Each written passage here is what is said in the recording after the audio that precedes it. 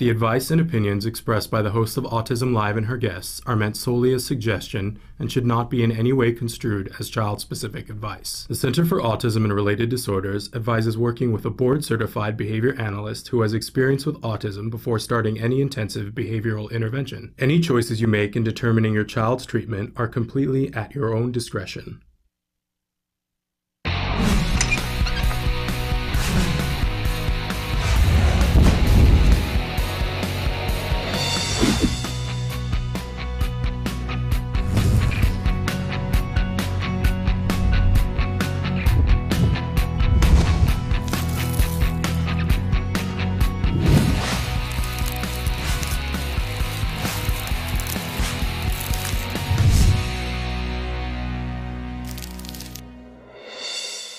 Good morning and welcome to Autism Live. I'm Shannon Penrod. We're webcasting to you live from the Center for Autism and Related Disorders headquarters in Tarzana, California.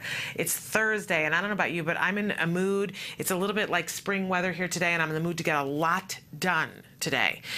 We had a bunch of questions that we didn't get to yesterday. I want to get to all of those. We've got some phenomenal guests that are going to be with us today, some great experts that are here and are willing to answer your questions as well. So I want to get right to a couple of different things here. First of all, this entire show is meant to be interactive. We look at autism from a 360-degree view, so we talk about a little bit about everything. You certainly will hear us talk about ABA today and every day, and about quality ABA, because we know that while there is no one-size-fits-all in the field of autism, that there are certain therapies that might be good for one child, and this might be good for an adult, and this might be good here and there and wherever.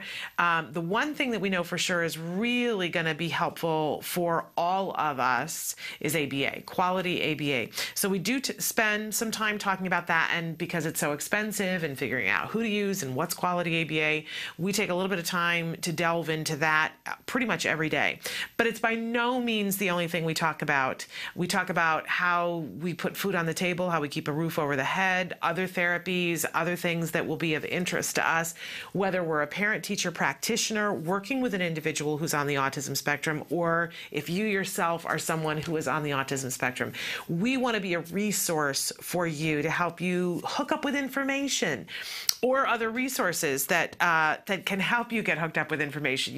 Sometimes it's all about what question you're asking, and if you don't even know what the question is to ask, right, then you're out in a field going, I don't know what to do. And we like to take action here, right? We're all about taking action today. So in any case, Emily's going to cycle through some of the different ways that you can get in touch with us here. I hope that you will participate with us. I want to remind you that our home site is autism-live.com.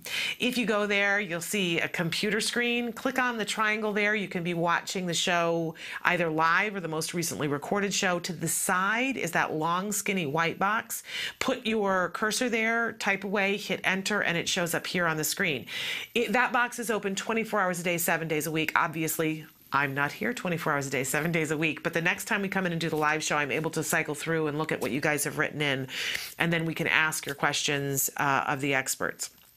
We don't always get to them all in the first day, but we try to get to them as quickly as we possibly can. And normally I don't start with the questions, but this one bothered me all night long that I hadn't had a chance to answer it. Somebody wanted to know about ABA laws in Ohio. Is there ABA, does insurance cover ABA in Ohio? And here's the official word on that for you. And of course, it's gone off of my phone. Come back. Ohio does not have an autism mandate, but offers coverage for autism treatment through its state exchange, through that Affordable Care Act. So you can, if you get insurance through that, then you will have access to ABA. Small group and individual policies should include coverage for autism treatment, but there is not an autism mandate or insurance mandate. So you're going to have to delve a little bit further in to see if you have coverage for that. All right. And I don't know whether it was the same person who was asking this, because we are talking about insurance a lot this week. And they said insurance companies don't know the answers to the codes for the billing. Yeah, no. What we see is that the insurance industry really has not caught up with the new laws. And keep in mind that it's not just autism that they're trying to keep up with. They're trying to keep up with all of these different things that are covered for a whole range of people, much more than just autism, right? And we can't wait for them to get caught up. They will get caught up, and they will get all their people trained, and sometime in 2017 everybody will know what they're doing. But you can't wait that long. You just can't.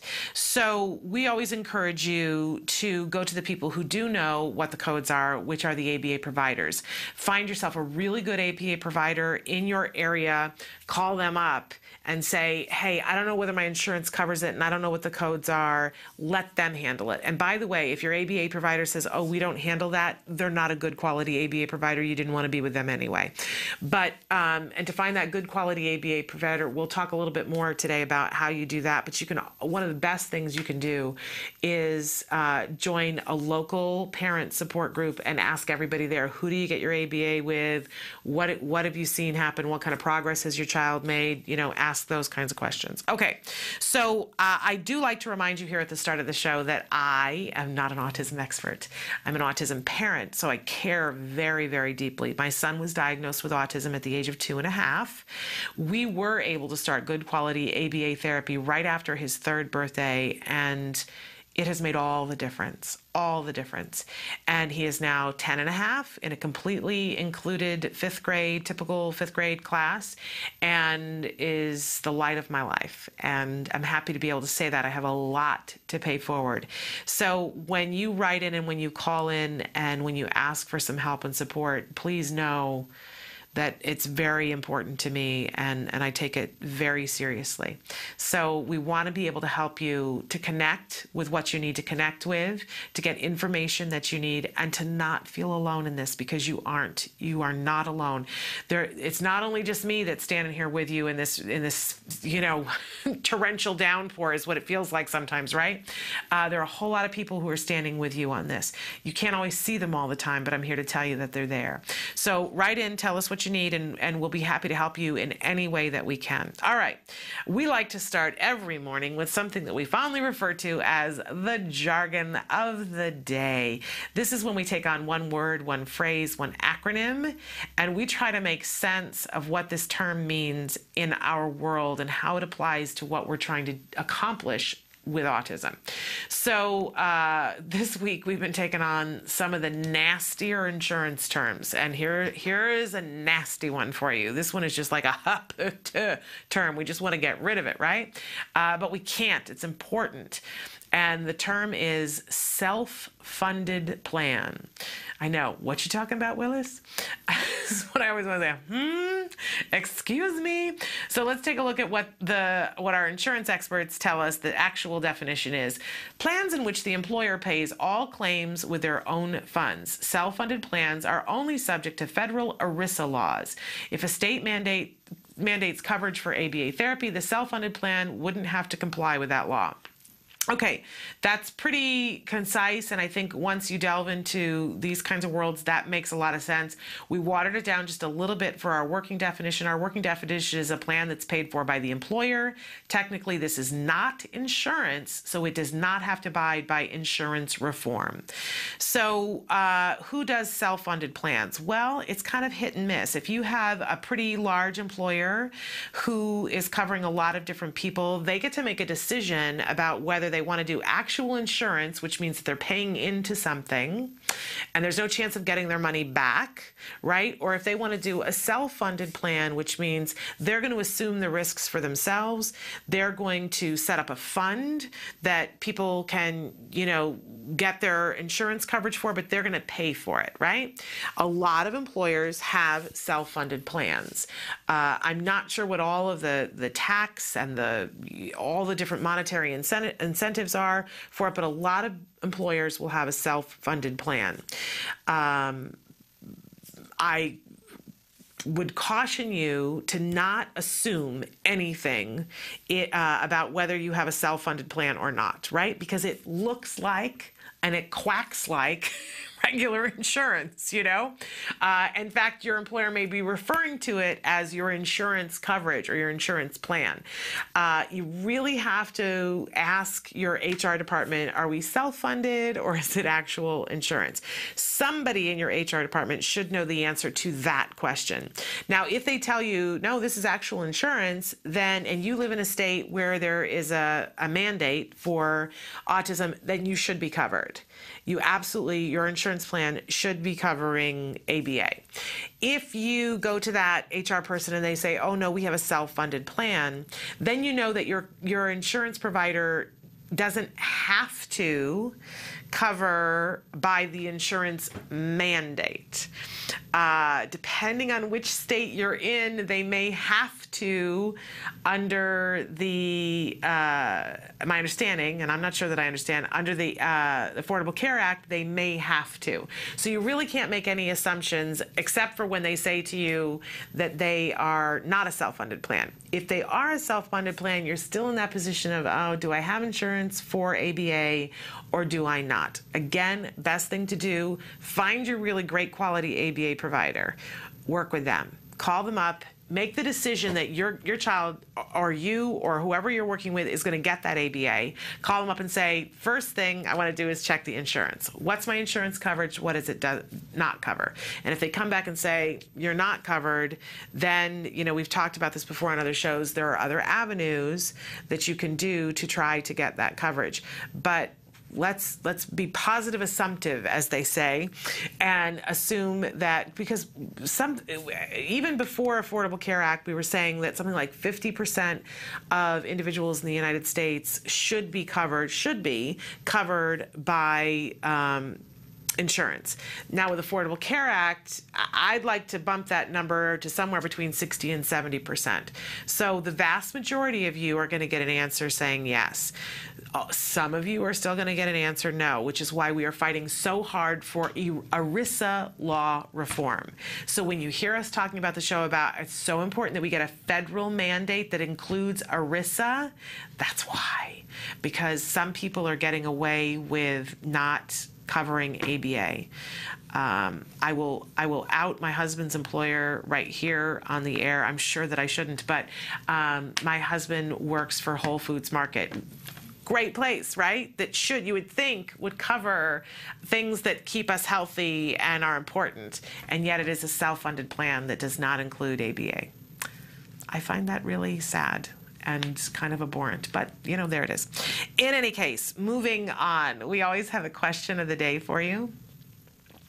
And this is something that we like to check in if we have time today. We've got a lot of guests on, a lot of great experts for you today, but we want to know from you today, what's been the hardest thing about getting your insurance to pay for autism therapies?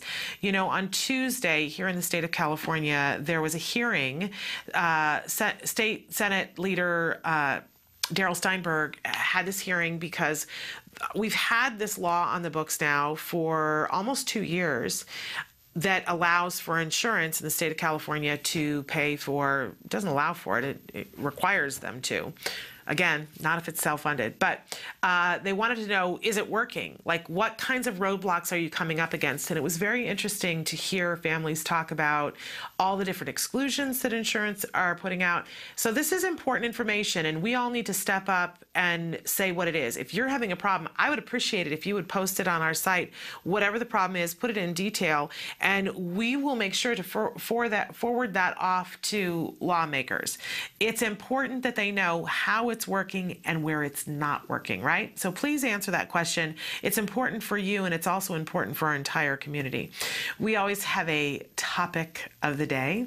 Our topic this entire week, and really this entire month, we're talking about advances in autism, and in particular this week, we're talking about autism and insurance.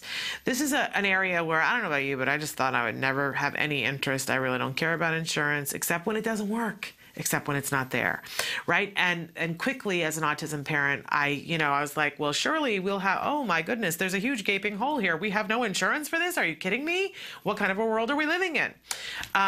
And thankfully, you know, it's 7 years later and we don't live in that world anymore. We live in a different world where there's different things happening. But I don't know about you. I want to get to that world. I hope it's just a couple of months away where we can proudly hold our heads up and say that we are making sure that every child, and we have to start community by community, state by state, and then get all of the United States funded, and then I turn my eyes to the rest of the world, and we really need to set the tone here. But every single child who is diagnosed with autism is deserving of a level playing field of quality ABA therapy. Not saying, well, these kids we're just going to give 10 hours a week and these kids we're not going to give anything to. I don't know, who feels that they can arbitrate that, but they're wrong, right? So we are significantly further down the road. I really have to tell you that when my son was diagnosed, I thought for sure that the day would never come. Once I knew that insurance didn't cover it, I thought for sure the day would never come when insurance would. I just didn't see how that was going to happen. In Arizona, that wild and crazy Arizona that does a lot of interesting things with their laws, said, we're going to get this done, and they did. And it started this cascade effect that really is changing the world in which we live. It's a beautiful thing. Okay, so on to some of the different guests. I've said to you we're having some fabulous people on today. So in just a couple of minutes, we're going to be joined by Dr. Adele Nadowski for Real Progress with Dr. Adele. Can't wait to talk to her. Then a little bit later on in this hour, we're going to have Michelle Haskell, who is going to be with us from an ABA provider in Virginia. And the name of it, I'm going to slaughter it, but I think it's the Mia Alofa. It is a nonprofit organization that's doing ABA therapy. So we're going to be joined by her, and she's going to talk with us a little bit about what that looks like in Virginia. And then in the next hour, we're going to be joined by Dr. Jonathan Tarbox for Science Beat. And we're going to be talking about self-injurious behavior. You guys have written in a lot of questions about that. And we'll answer some of the questions that you have as well. I do want to tell you, we were slated to have Bill Cowell from the movie Bad IQ. That's the movie that was really in the news a couple of weeks ago because Philip Seymour Hoffman was participating in it. It's a documentary about autism. Bill is not able to join us. He's got an emergency on his hands this morning, but we hope to have him on next week. So just to let you know, that won't be happening today, but hopefully next week, and we wish our best to Bill. Okay, we're going to take a break, and then we're going to be back with Dr. Adele Nadowski. Stick with us.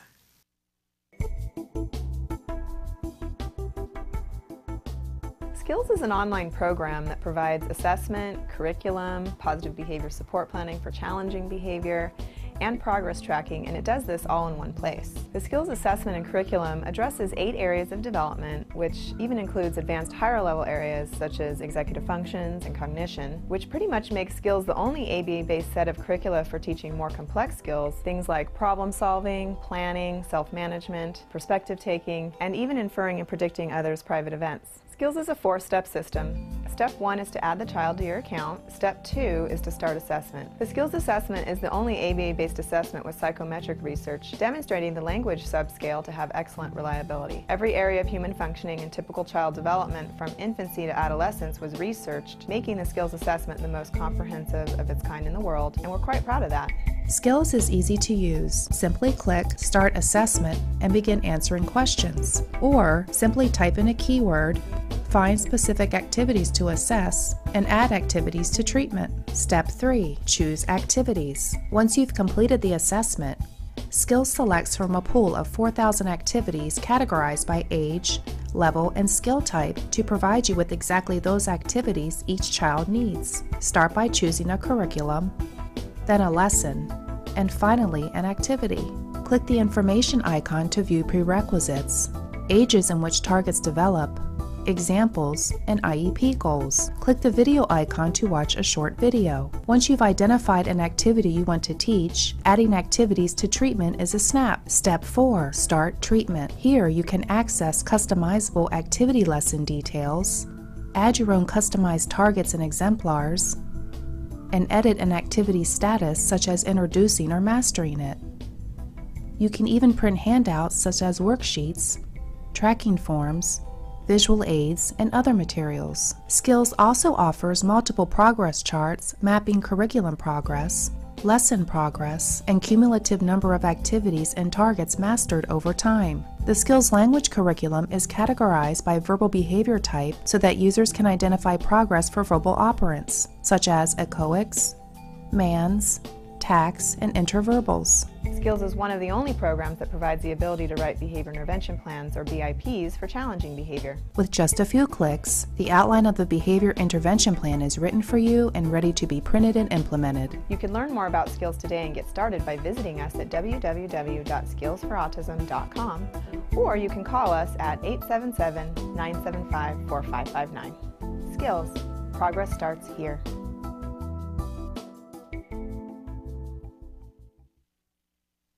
Welcome back to Autism Live. I really just want to take a quick second to answer a couple of questions. Somebody had written in and said, thank you for your help and loving support. How do I find waiver applications in California, and how long do I have to live there before services begin, and about waiting lists?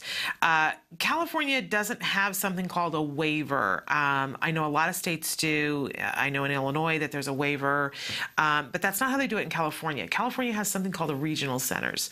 And you have to go through a process first with the regional center to become a client with the regional center, and then you have to go through a training period, and then starts your waiting list time for the regional center. So end to end, it can be kind of exhaustive, and it's something that you really kind of have to babysit. I would encourage you, if you go online and look up California Regional Center, then you can get the 800 number and do an intake. And you can ask, you could do one of two things. You could either ask them if you can say, you know, I'm moving there in 2 weeks, for instance, and I'd like to start the intake process, because it used to be, I think it still is, where you answer, first they do a pre-screening, you answer questions on the phone, and then you have a meeting with someone, and then eventually your child gets evaluated. But I remember it took me 3 months to get through the regional center process to be a client of the regional center. And once you do that, your funding can start to kick in if you already have a diagnosis. If you don't have a diagnosis, it's a little bit longer, because then you have to get the diagnosis for them to know what kind of services, depending on what your child's age is. Because if your child is over the age of 3, they're going to expect the school district in the state of California to provide you services. If you're under the age of 3, there are early start services that they will give you before you have a diagnosis. And then after 3, you have to have the diagnosis to have access to things like ABA. Different ABA providers and in different areas will have different waiting times. If you know where you want to live, I would start calling the ABA providers. If you're going to be in the state of California, I really want to encourage you to go first to centerforautism.com. Please don't misunderstand me. There are lots of wonderful ABA providers all over the world, but if I'm going to personally recommend something, then I'm going to recommend to you Be With CARD. I know what they deliver. I know that it's quality ABA therapy, and I know you'll be happy with the progress that your child is making. So you can go to their site, centerforautism.com, look at the several different locations. You can even call those. Different ones have, there are some places that don't have a waiting list right now. There are some that have a shorter waiting list. I know they're trying as hard as possible to make no one wait, but the reality is that the need is greater than the supply of people to be able to give services. And it also depends on when your child is available. You'll find that at some offices, if your child is not yet school age and not going to school full time, the availability is probably more likely there. The demand is so high for when school gets out for therapists then. So I would encourage you to do that. If you don't already know somebody in California that you can have an arrangement with, that maybe while you're moving, that you've got an address to be sending things to, that might be really advantageous. But I would start the process of the regional center before you start your packing boxes. And, you know, let them know, I have an address there. I'm just, you know, moving between the two places, whatever the reality is. But start as soon as you possibly can. All right, we're going to take a break, and then we are going to be back with Dr. Adele Nadowski. Stick with us.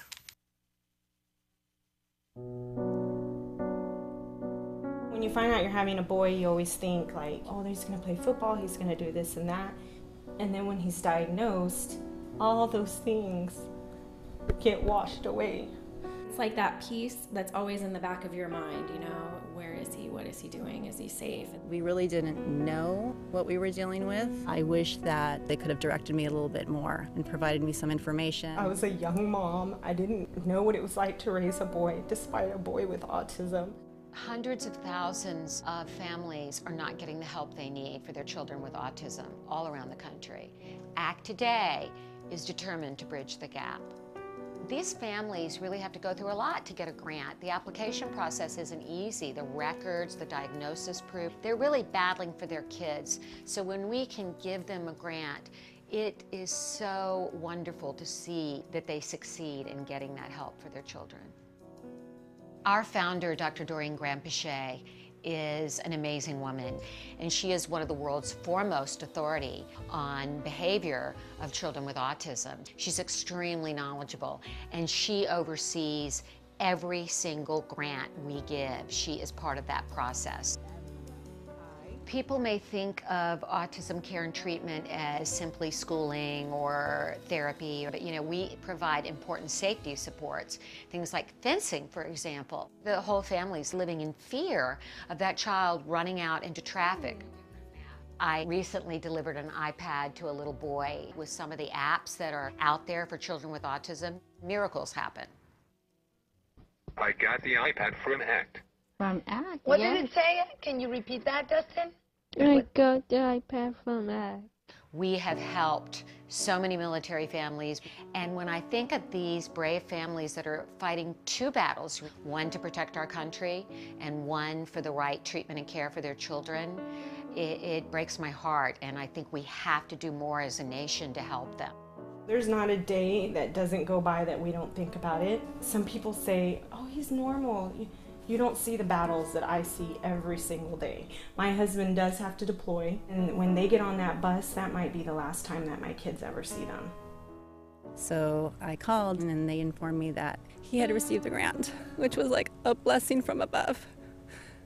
I was just like speechless. I just started to cry because, without it, we would have been lost. The ACT grant was a total miracle, and without that, we wouldn't be able to receive the service dog. So we're so appreciative what they've done for us as a family. Recently, ACT Today funded a program for military children with autism in San Diego, the Inclusion Films program, which is run by Joey Travolta, and teaches kids on the autism spectrum literal filmmaking skills. They learn how to make a movie. Are we ready? There you go, got it.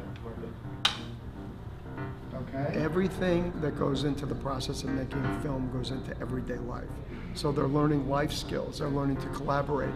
It was really nice to know how much they were enjoying this camp, and they're with people who are supporting them and are making them feel great about themselves and their differences and their similarities. And I get two kids that are working together and apart and together and apart, so it's an interrelationship as well as a camp and a learning experience. It's so fulfilling when I get letters. One stands out for me, a boy who was 14 with Asperger's, and we gave him a grant to go to a drama camp. He wrote to us and said, "Dear ACT Today, thank you for letting me belong for the first time in my life." These kids are remarkable. We underestimate them. They're so knowledgeable, they're so capable, and we can change the life of a family, which means changing the life of a community.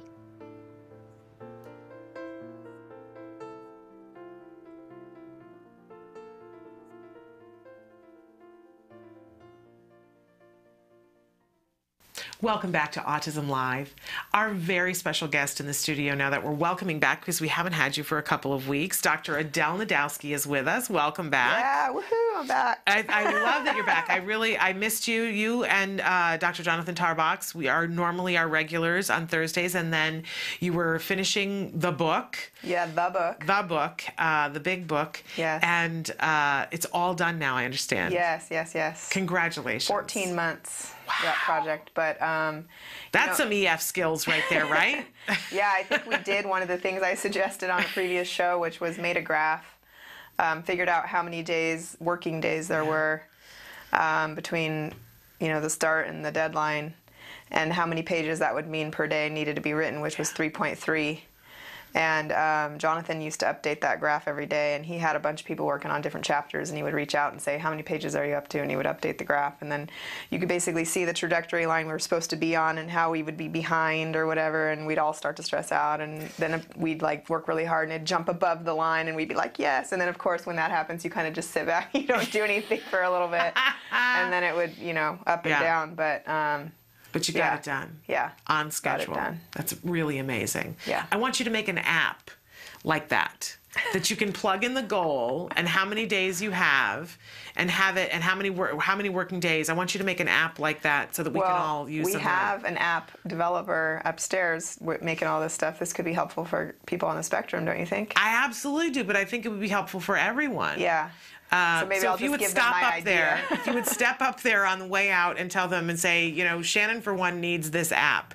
Because there are things that I need to get done, and I know how to do that, but I won't take the time to do all the things that you have to do to make the materials. But if I had it in an app, I would do it today. Yeah, and Jonathan was the one updating the graph, and he would ask me, probably, you know, once a week, how many pages are you up to? And I would cringe every time because if the needle hadn't moved at all, I would, you know, be embarrassed. I didn't want to tell him. Yeah. So that's helpful too when you're working with a group. That's called accountability. That's what they tell you is important to achieve any goal, right? Accountability, that somebody's checking up on you and that you'll be cringing and embarrassed if you don't get the work done. Okay, all of this is fascinating. We'll keep you updated on whether Dr. Nadowski gets an app made. We'll call it the Dr. Adele EF app. Wouldn't that be great? That would be. I would buy it. In any case, Dr. Nadowski is so wonderful, and we're so glad to have her here. She was one of the co-creators of Skills, and she has extensive experience working with individuals on the autism spectrum. She's a wonderful resource. We call this Real Progress with Dr. Adele because she helps us to get to the progress, which is ultimately what this is all about, right? Getting to the progress. It's going to look different for everybody. Everybody's going to make different progress, but we want to get to the progress. Right. So we're really heading into IEP season. Yes. It is the season, as they say. And I was sharing with Dr. Nadowski that it can be a very stressful time for parents and teachers and school administrators, right? Because everybody needs to come together for a meeting and have an agreement about what is appropriate for an individual child for the coming year. It's a legal document. Everybody's going to sign off on it. But my question to Dr. Nadowski is, how do we know what goals are age and skill appropriate when we're sitting in an IEP meeting? And I'm saying that as a parent, but I'm also a little bit like, how does the teacher know? How does anybody know what skills are age and skill appropriate for an individual child? Yeah. Well, unfortunately, the only way to know is to do a lot of research. You have to go and look up different developmental milestones from various tools or assessments, the Common Core, the state standards for your district.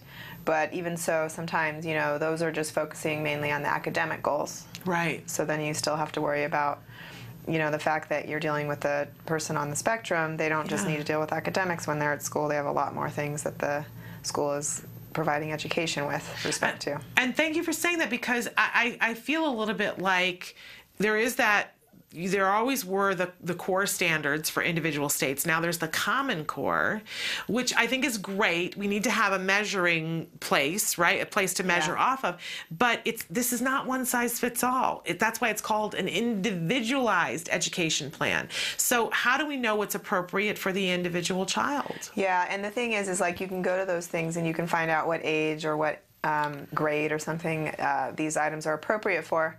But you don't necessarily know if your child has the prerequisite skills to even work on those. Right. Because if they're behind, they could have other things from last year that are not even going to be on the list anymore that they first need to get before they can work on the current things. So you really need to also go to more like a developmental or skills assessment that actually takes you through like everything that your son or daughter should be able to do at their particular age right now. Mm-hmm. And then in order to really participate and to provide anything useful to the IEP team. And for those of you who don't know, Skills is an online tool. It's available to all of you. It's something that teachers can and do use, but it's something that parents can and do use as well. I'm one of them. I use it and love it. And you can go and sign up for a 14-day free trial at Skills for Autism, spelled out, FOR, autism.com. Yeah. And try that out. So that's one portion of it, that it's got the assessment, but then there is a curriculum with goals attached to it, correct? Yeah, and that's the other thing too, is like even once you know what items they should be working on based on what deficits they have, their age, and you know what, if they've already got prerequisite skills in place and stuff like that, is how do you write an IEP goal? Yeah. And how do you know if the IEP goal is really a good reflection of your child's progress? And there is some literature out there to suggest that an IEP goal is good if it's measurable, and you know, can be measured objectively and things like that. So you got to be wary when you see an IEP goal that says something like my child, or the child by X date will be more friendly. Yeah. Or something like that, because what exactly does friendly mean? Yeah. What is, you know, you have to define what you mean by friendly. What is it you're trying to increase? Is it social initiations? Is it greeting other people? You know, saying goodbye, making eye contact, whatever, I don't know. Yeah. But those are the kind of things you want to look for in goals, is actual behaviors, and then also for them to indicate how it's going to be measured, and how it's going to be considered mastered. So they can't just say by X date they will be able to give eye contact. Well, you need to say something like it will be measured as demonstrated across X settings, people setting, or sessions, whatever, days, at a certain percentage range or something like that. And by the way, Skills helps you to do that. Yeah, I mean, all the goals are already written in there, so you could potentially, and they're the type of goals where it's meant to be individualized. So each goal has like little fill-in-the-blank sections, and it's very obvious what it is you're supposed to put in those sections, like the date, the settings you're going to require the skill in, what percentage correct, across how many days, all those things. Who's responsible for measuring it? But the actual thing you're measuring, like I was saying, what constitutes being friendly or something like that, that's already spelled out for you in the goals. Yes. Yeah. So you don't have to do all this research. You don't have to do, if you have Skills, you really could sit down as a parent, and if you've already done the assessment for your child, you can easily look up a goal and see, is this a skill and age appropriate for my child? Or if you want to add a skill in to your child's IEP, you can go through, find something that's already appropriate, because it will only recommend things that are age and skill appropriate for your child, and it's already spelled out. Just fill in the blank some basic information, and you've got the IEP goal. It's kind of amazing. Yeah, you did that 1 year, didn't you? I've done that 2 years now. Okay, now it's just amazing. Are you going to do it again? Of course, I'm going to do it again. Okay, cool.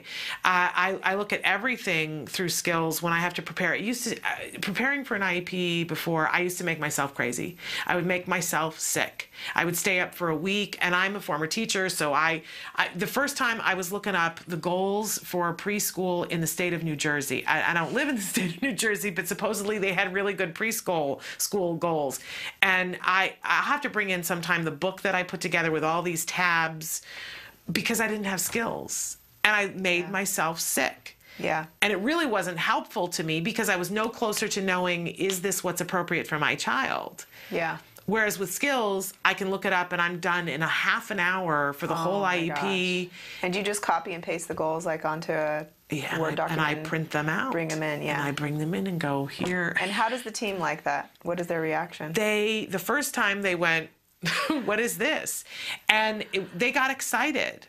They literally got excited, because what I realized in that moment is that they really, really want to help your child. And that you can always tell good teachers when they get excited about themselves learning and about the opportunity to gain a new tool to help somebody else learn. That's awesome.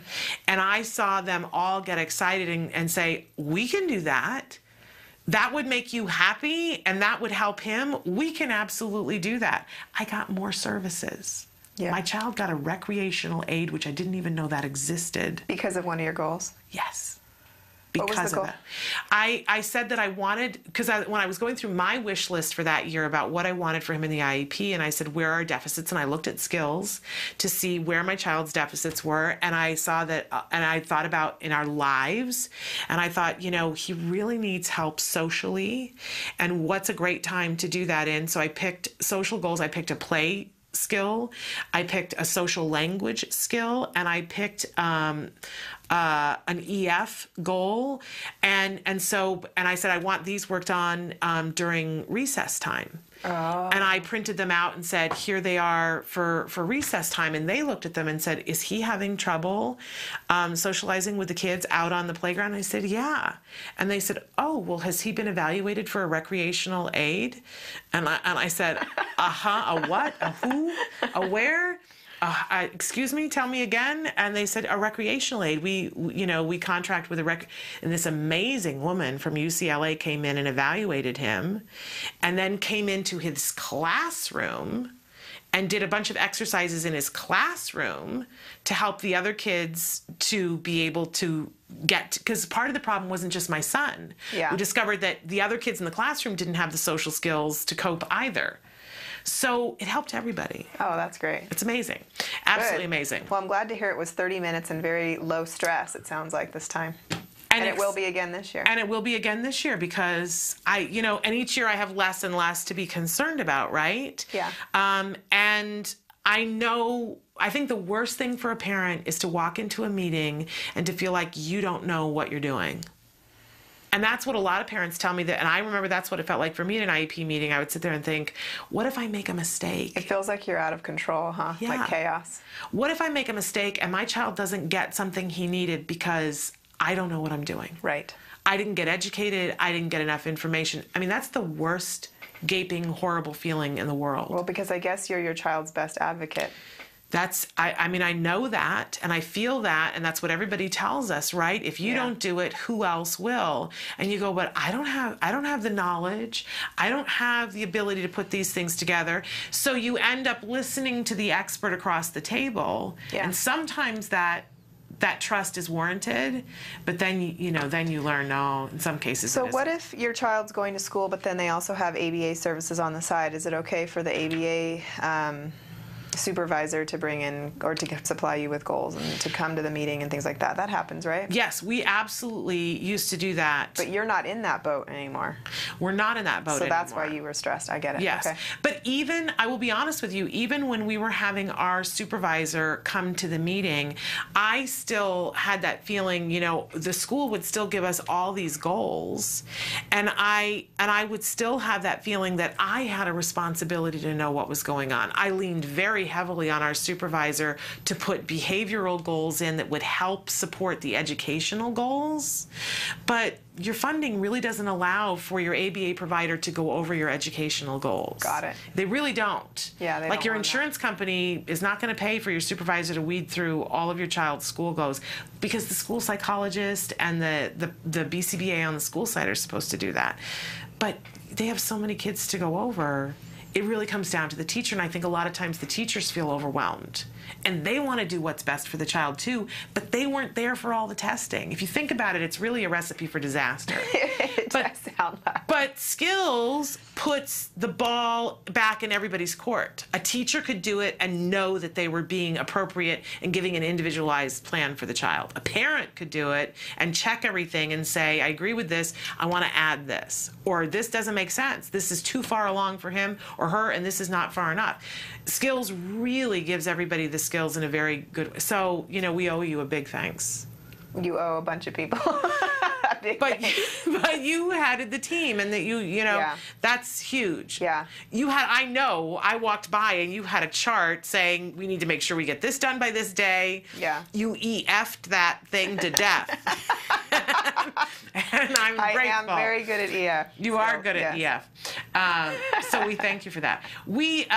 we have. I was supposed to ask you. We've spent so much time, but we have this new feature on the show that you guys are aware of. And it's on our YouTube page where we're doing the top 100 questions about autism, and every time we have one of our experts here, we're asking them to answer in 2 minutes or less. So, so it's like a challenge. It's like Jeopardy. But our question for Dr. Adele Nadowski is, does ABA work for older kids? That can be answered in 10 seconds. Okay. Absolutely. Okay. It works for any age. If you think about it, ABA as a science is used with all different populations, not just autism or developmental disabilities. And it's used to teach things, and it's used to change behavior. So absolutely it can be used. We've used it in many different sites with adults with developmental disabilities. There's tons of research out there of individual studies showing using ABA is effective of reducing challenging behavior and teaching adaptive skills. Okay. We don't necessarily have a ton of outcome studies to show, the same, 50% achieve normal functioning or anything, but I think that's a lot to do with just not really having those studies done. You know what I mean? So if somebody is hearing, they've gone and they've got their 8-year-old or their 10-year-old, and they've said, what about this ABA that I hear everybody talk about? And somebody says, oh, unfortunately, your child is too old. That's incorrect. Yeah, I mean, the thing is that because we have all this research with younger children for early intensive behavioral intervention, sometimes people make the conclusion of, oh, okay, so ABA is effective and works really well with young kids, and then they kind of like jump to the next conclusion which is, so it's not appropriate for older kids. But it's really not the case. It's just that we need to, as a field, start producing more research with older kids and really see what outcomes are we getting. We might not get the same outcomes, but we're teaching things and we're making better lives for people. You know what I mean? So absolutely any age ABA will work, yes. All right, for all of you listening, make sure, no matter what the age of the individual that you're wanting to help, that you reach out and get good quality ABA services. We are out of time already. We didn't even take a break. I just ran you through the whole thing without taking a break. But I thank you so much. And we have you back next week? Yes. Okay, very excited about that. And you guys can be writing in questions. If you have a specific question for Dr. Adele Nadowski, you can be writing it in ahead of time. I know I was in a different office yesterday and somebody had a question about skills. And I was saying, you can always tell them that they can write into the show that we have Dr. Nadowski on once a week. And you tend to know more than anybody else, inside and outside, having to do with skills. Yeah, so I still have it all up in there somewhere. That's all. It's a great thing. So thank you so much for being with us. We hope you have a great weekend. Thank you. You too. We are going to take a break, and then when we come back, we're going to be joined by Michelle Haskell, who is going to be talking to us about an ABA provider in Virginia that is a nonprofit and some of the different things that they do and what implications that has when an ABA provider is nonprofit. So stick with us.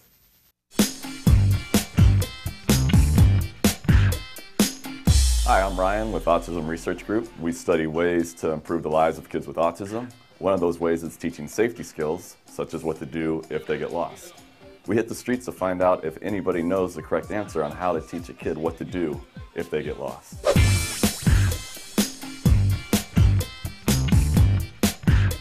You're teaching a child what to do if they get lost. Yeah, you're trying to make them independent so they have the skills. Gotcha, okay. Well, give them a compass.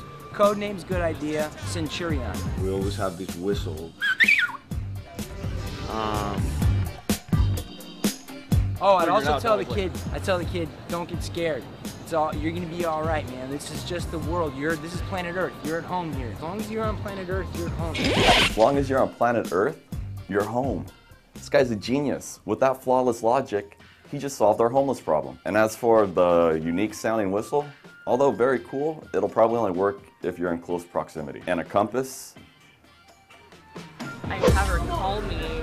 Yeah, she doesn't have a phone. Parents are like, you're too young, you don't need a phone. Establish some sort of like meeting place. What if they can't find a meeting place? Because sometimes the kids get nervous when they get lost. Yeah. So like a backup plan, plan B. Yeah, I don't know. No, not really. Let them go and find a new kid. Yeah, I got a different one. Yeah. There's not much you can do. There is stuff you can do. right? That's right, there is stuff you can do. In 2012, myself, along with my colleagues, Dr. Jonathan Tarbox and Dr. Adele Nadowski, published a study in the Journal of Applied Behavior Analysis on teaching kids what to do when they get lost. The study demonstrated how 3 simple things, rules, role-playing, and praise, were effective in establishing these help-seeking behaviors. The benefit of this method is it doesn't require the child to have a cell phone or to have to locate a meeting place, which might be difficult if they're in a place like Disneyland. So once again, our method included rules, role-playing, and praise. Let's head back outside and learn about some of these rules. They should yell out loud. Can't find my mom, help me. Maybe yell out and scream for help. All right, scream really loud, Correct. And if that doesn't work, then I don't know. well, they could seek help from someone. Find an adult. Yeah, go to a vendor, you know, and say I'm lost. Find an adult, like a police officer or a fireman or an employee in the store, and tell them, and maybe they can help you contact your parent. It really is that simple. You don't need to get your kid a cell phone. You don't need to establish a meeting place that they might not be able to find when they're lost and panicking. And you definitely don't need to give them a compass. All your kid has to do is 3 things. First, yell mom or dad real loud. 2, if that doesn't work, find an employee. And then 3rd, tell the employee they're lost. If they can't locate an employee, then tell them to find a mother with children, because that's probably the safest person to approach. I'm not saying that most men are predators, but most predators are men. That is a fact. I've read it in a fortune cookie. All right, so you've gone over the rules with your kid, and you've quizzed them, and they're able to tell you the correct responses so they understand the rules. But is that enough? How do you know they're going to perform correctly in a real-world setting? You need to get out there and find out if they can actually do it. So you'd go over the rules and tell them, like, do this, do that, but how would you know if they actually knew what to do? If you wanted to shoot a basketball, and I just told you, oh, when you shoot a basketball, do this, this, and this. I never practice. You never practice. Yeah, so it doesn't matter how many times we go over the rules or how well you can repeat them back to me. It's not going to change until you get on the court and practice. Maybe do like a, a little skit with them. Like a role play? Role play, yeah. Your child, you're lost in the toy aisle. Okay. What do you do? I'm an attendant, walking around. I'm lost. I don't know where my mom is. And then once you practice, you just like praise them, give them feedback, like, good job, you did it. Reinforcing it. Yes, this woman wins the prize for best comment. She pointed out the most important part of learning, reinforcement. Now, in our study, we used praise, but for your kid, you might have to use something else. You might have to buy them a treat, a toy, take them to their favorite restaurant where they can eat unhealthy food, and run around and climb through plastic tunnels that have the unmistakable scent of urine, and then play games spending $20 to get a plastic little spider ring that they will eventually lose in a ball pit. The point is, you need to reward your child for correctly demonstrating what you've been teaching them. Okay, I'm gonna call her. Hello, your child, Ryan Oceans is missing. There you go. Woohoo! Yay! So you tested it out I'll in the try. store to make sure I knew it. I had the rules, Yes. we role played it, and you made sure I knew it, and then like you said, good job, and all that. Now we're good to go. We're good to go. All right. Done? High five right there. Yeah. So there you have it. Give your child the rules, get out there and practice, and reward your child for responding correctly. For more information, please visit us online at autismresearchgroup.org. I'm Ryan Bergstrom. Thanks for watching. Yes, ding, no. Yes, this woman wins the first, yes, this woman, yes, this woman wins the best, yes, this woman wins the first place, yes, this woman wins, why can't I say woman? Yes, this woman wins, what's the line? Yes! Welcome back to Autism Live. We are so thrilled that for the first time we have Michelle Haskell joining us via Skype. She is coming to us from the Maya Alofa Autism Support Center. Michelle, welcome to Autism Live. Thank you, Miss Shannon, and you did a beautiful job with the pronunciation there. Well, all morning long I've been slaughtering it, and all week I've been slaughtering it, so glad I finally got it right. But so thrilled to have you here. Tell our viewers at home, I've been talking about the fact that your organization, you're an ABA provider, you're an autism support center, and you're a 501c3. So tell us a little bit about what all those things mean. Right. So the Maya Lofa Autism Support Center, as you said, Ms. Shannon, is a nonprofit organization, and we really have three main goals, or three parts to our mission. The first and foremost is to deliver high-quality ABA therapy to children affected by autism. And second, to go hand in hand with that, is to support their families. ABA is driven by making socially significant improvements in lives, and we really aim to support and embrace the entire family to improve their quality of life. And then the third tier to our mission is to just raise community awareness about what autism is, about the kiddos and the families affected by autism, and how amazing and cool our clients really are. Awesome. And where are you guys located, Michelle?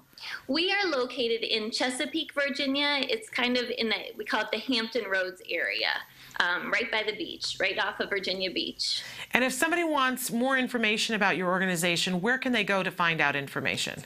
Yeah, the best place would be to start at the web. If you Google us, you can Google the Maya Lofa Autism Support Center. Our website is learnwithmask.org. Okay. So mask is MASC.org. Wonderful. And they can check you out there. So tell us a little bit about what is different about being, there are lots of ABA providers out there, but you're the first one that I've been aware of that is a nonprofit. What does that mean and as a difference? Well, for us, we have the opportunity here to serve a wide variety of families. We do have a large military population, and we're fortunate to be able to work with them and the insurance that they're provided to deliver services to those families. But there's a lot of families who have different insurance or whose insurance doesn't cover the much-needed ABA therapy. So as a nonprofit, we're able to work with a variety of insurances as well as cash clients. So we discount our services for some of those cash clients. We also, because we do a lot of fundraising and community events, we're able to provide some pro bono services to families who otherwise would not be able to get their hands on this crucial therapy. I think that's really remarkable. We need to have more of that in the world. So I really want to encourage people, if they're in the Virginia area, to definitely give you a look-see, because that's truly, truly remarkable, and to participate in some of the fundraising things that you have. Now, Michelle, you mentioned that you try to help the entire family. What kind of services do you have to help the family? Right, so we have a clinic, and we have a lot of one-on-one therapy with kids in our clinic, but we also provide in-home therapy and school consultations. Now, in addition to the therapy we do directly with the children, we provide parent training. We also have a resource library at our clinic. We want to get good information out to parents. We want to share the current research with them. We want to teach them to advocate for their children. We also will work with siblings and kind of those social interactions that can be really difficult. So there's times where we'll have families come in, or we'll go out to the home and we'll work with siblings, because that's another area that's very difficult for our clients. Really remarkable. And now, Michelle, we tell our viewers a lot of times that they want to be looking for a quality ABA provider, and when they find one, that to really lean into them to help figure out what their insurance covers and what it doesn't cover. When somebody calls you and says, I don't know what my insurance covers, are you guys willing to find that out for them? Absolutely. We have a wonderful office manager. Her name is also Michelle. She's the important Michelle. She's the one that kind of helps with all of those things. She spends countless hours working with families, working with those insurance companies, and she's made connections with a lot of those insurance companies that help us to kind of push the paperwork through that can be held up for so long. Well, I think that what you guys are doing is absolutely remarkable. Again, we want to tell people, if they want more information, to go to Learn with Mask, but Mask is spelled MASC.org, and then they can find out more information. And if there are people in the area, I would imagine that when you do fundraisers and things, that you're happy to take volunteers and to participate with you. Absolutely, absolutely. We love to involve the community. We have an annual golf tournament that's a big fundraiser for us. We're planning, April's coming up with the Autism Awareness Month, and we're planning a carnival, and we're going to encourage not only our families, but all families throughout the Hampton Roads area to attend, to participate, to get to know us, get to partner with us.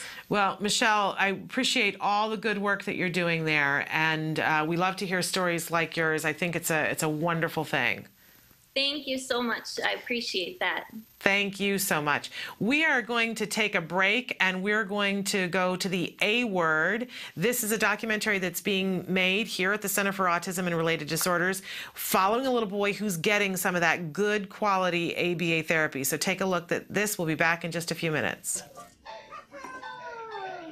A. B. Good word. You say T.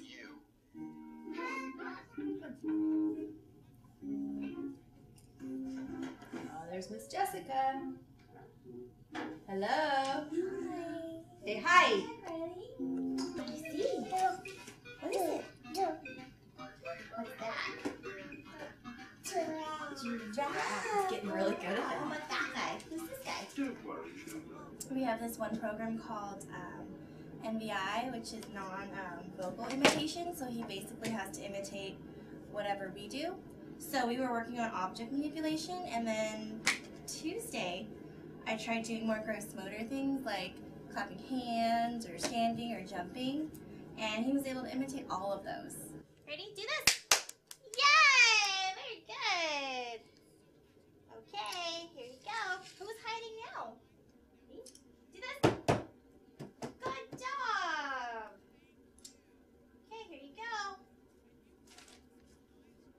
Okay, let's do another one. Okay, ready? Do this. Yay! All right. Here you go, Rockstar. Oh, that's so cool. All right, you ready? Do this. Good job. Very good. So that was actually a fine motor action with a touch nose. Oh, yeah. How did that happen?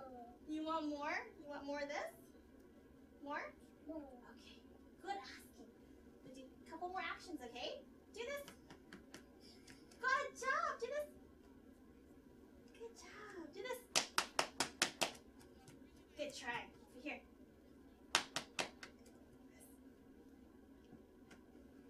Can you try? Do this. There you go. All right. Here you go. He's been doing a lot more on his own, even just when I attempt him by just holding the object, not necessarily asking him to imitate more. Cat, that's right. He does do it on his own now, which is really cool.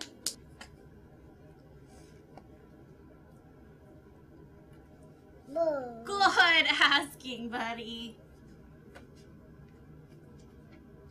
Ouch. Line that up.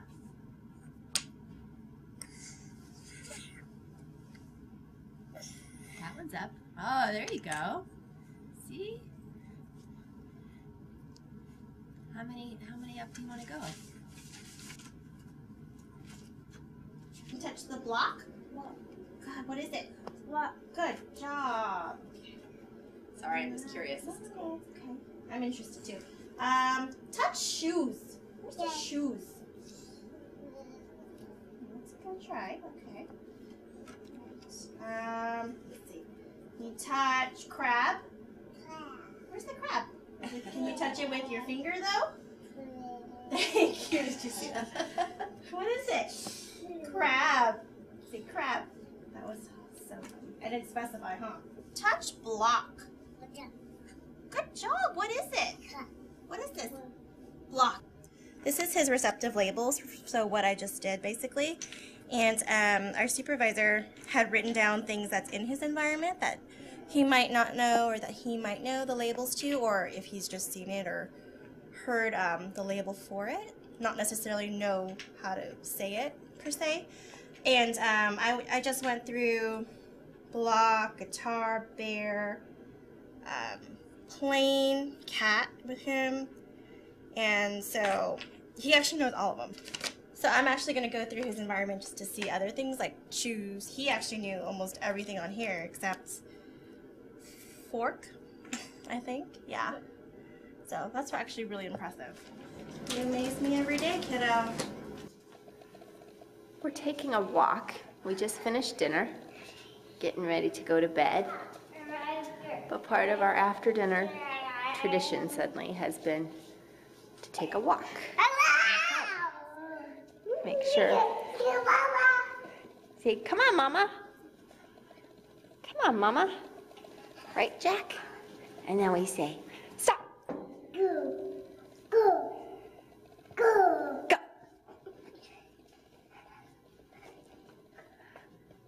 Stop. Go. Go. Go. So we're practicing our stops and goes. Stop. Go. Go. Good stopping. Go. Stop. Go. Good stopping, Jack. Stop. Go. Go. Good stopping. Good job, love. Look at me. Say bye-bye. Bye-bye. Such a sweet and precious little boy, that one. So, and in this particular episode, they are beginning to work on some of these different things to help them to stop him from eloping. Emily just showed you the YouTube site where you can go to be watching this entire series. It's so important. I was here when they had just filmed the very first episode of The A Word, and I got so excited, and I'll be honest with you, I was so worried that it was going to take so much time and effort and energy, and ultimately, you know, that's dollars, right? To be able to track this to the point where it was really going to be beneficial. And I remember saying, you know, boy, once there's 2 years worth of videotapes, it's going to be such a service to the autism community. And now I believe there are 3 years worth of videotapes following this little boy through his therapy.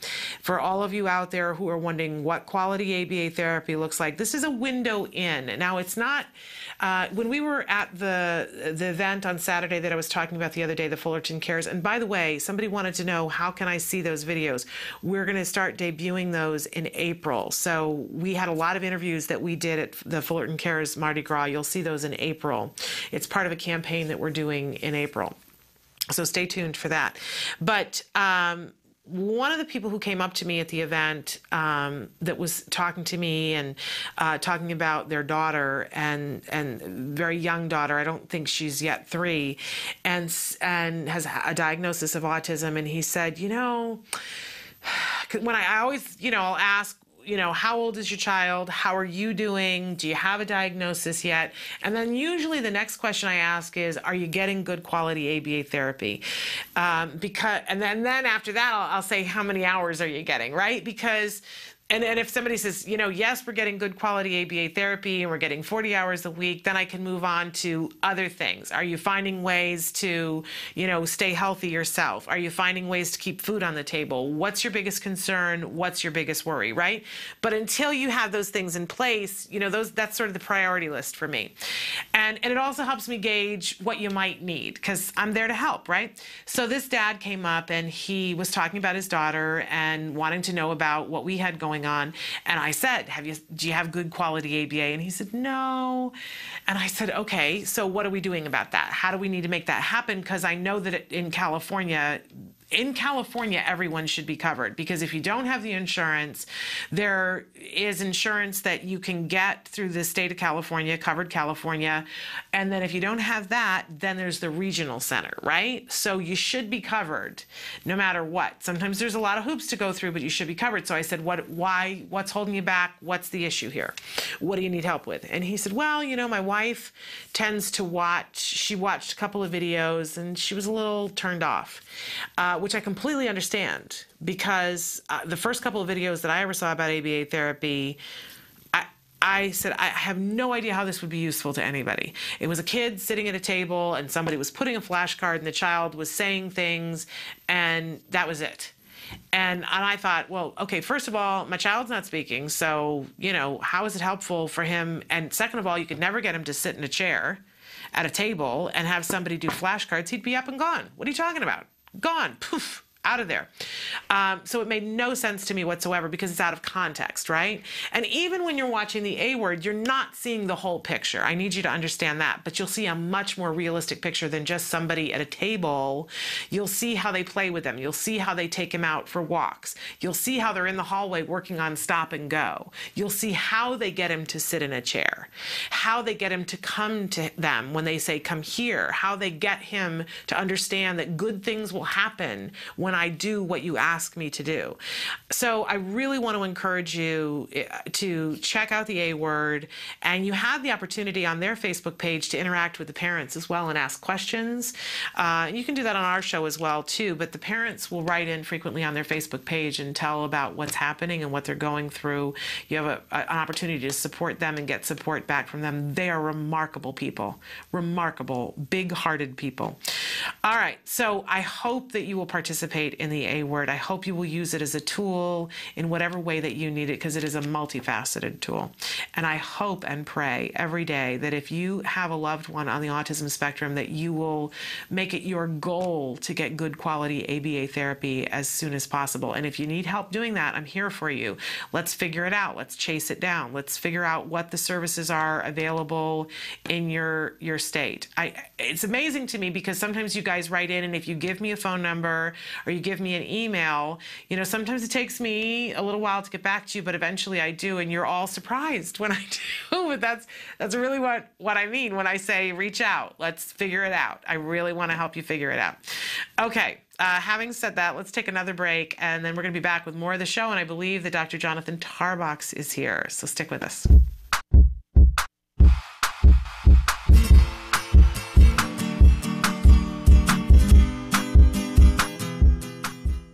Hi guys, welcome back to Smarty. This month we're going to make some gluten-free Play-Doh. It's a great activity because A, I know a lot of our kids have an allergy to gluten, and B, it's super cheap and cost-effective to make your own. So let's get started. The materials you'll be needing are 1 cup of white rice flour, half a cup of cornstarch, half a cup of salt, 1 tablespoon of cream of tartar, 1.5 teaspoons of vegetable oil, 1 cup of water, food coloring, a saucepan, and a spatula.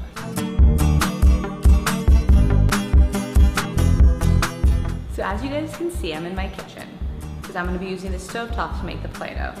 First what I'm going to do is I'm going to take my pot and fill it up with all the dry ingredients, okay?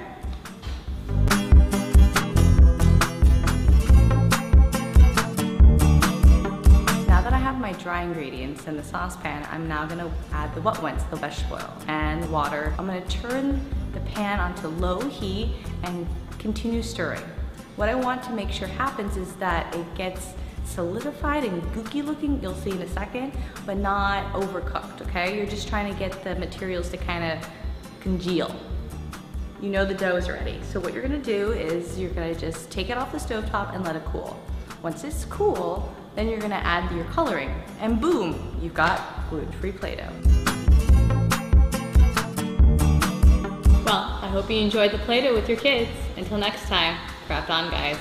Can you see me flying by your side? Welcome back. We always ask a question of the day, and I'm just checking in on some of the things that you guys wrote in on today's question. Our question today was, what has been the hardest thing about getting your insurance to pay for autism therapies? And I love, and of course I just did a bad thing and made it go away.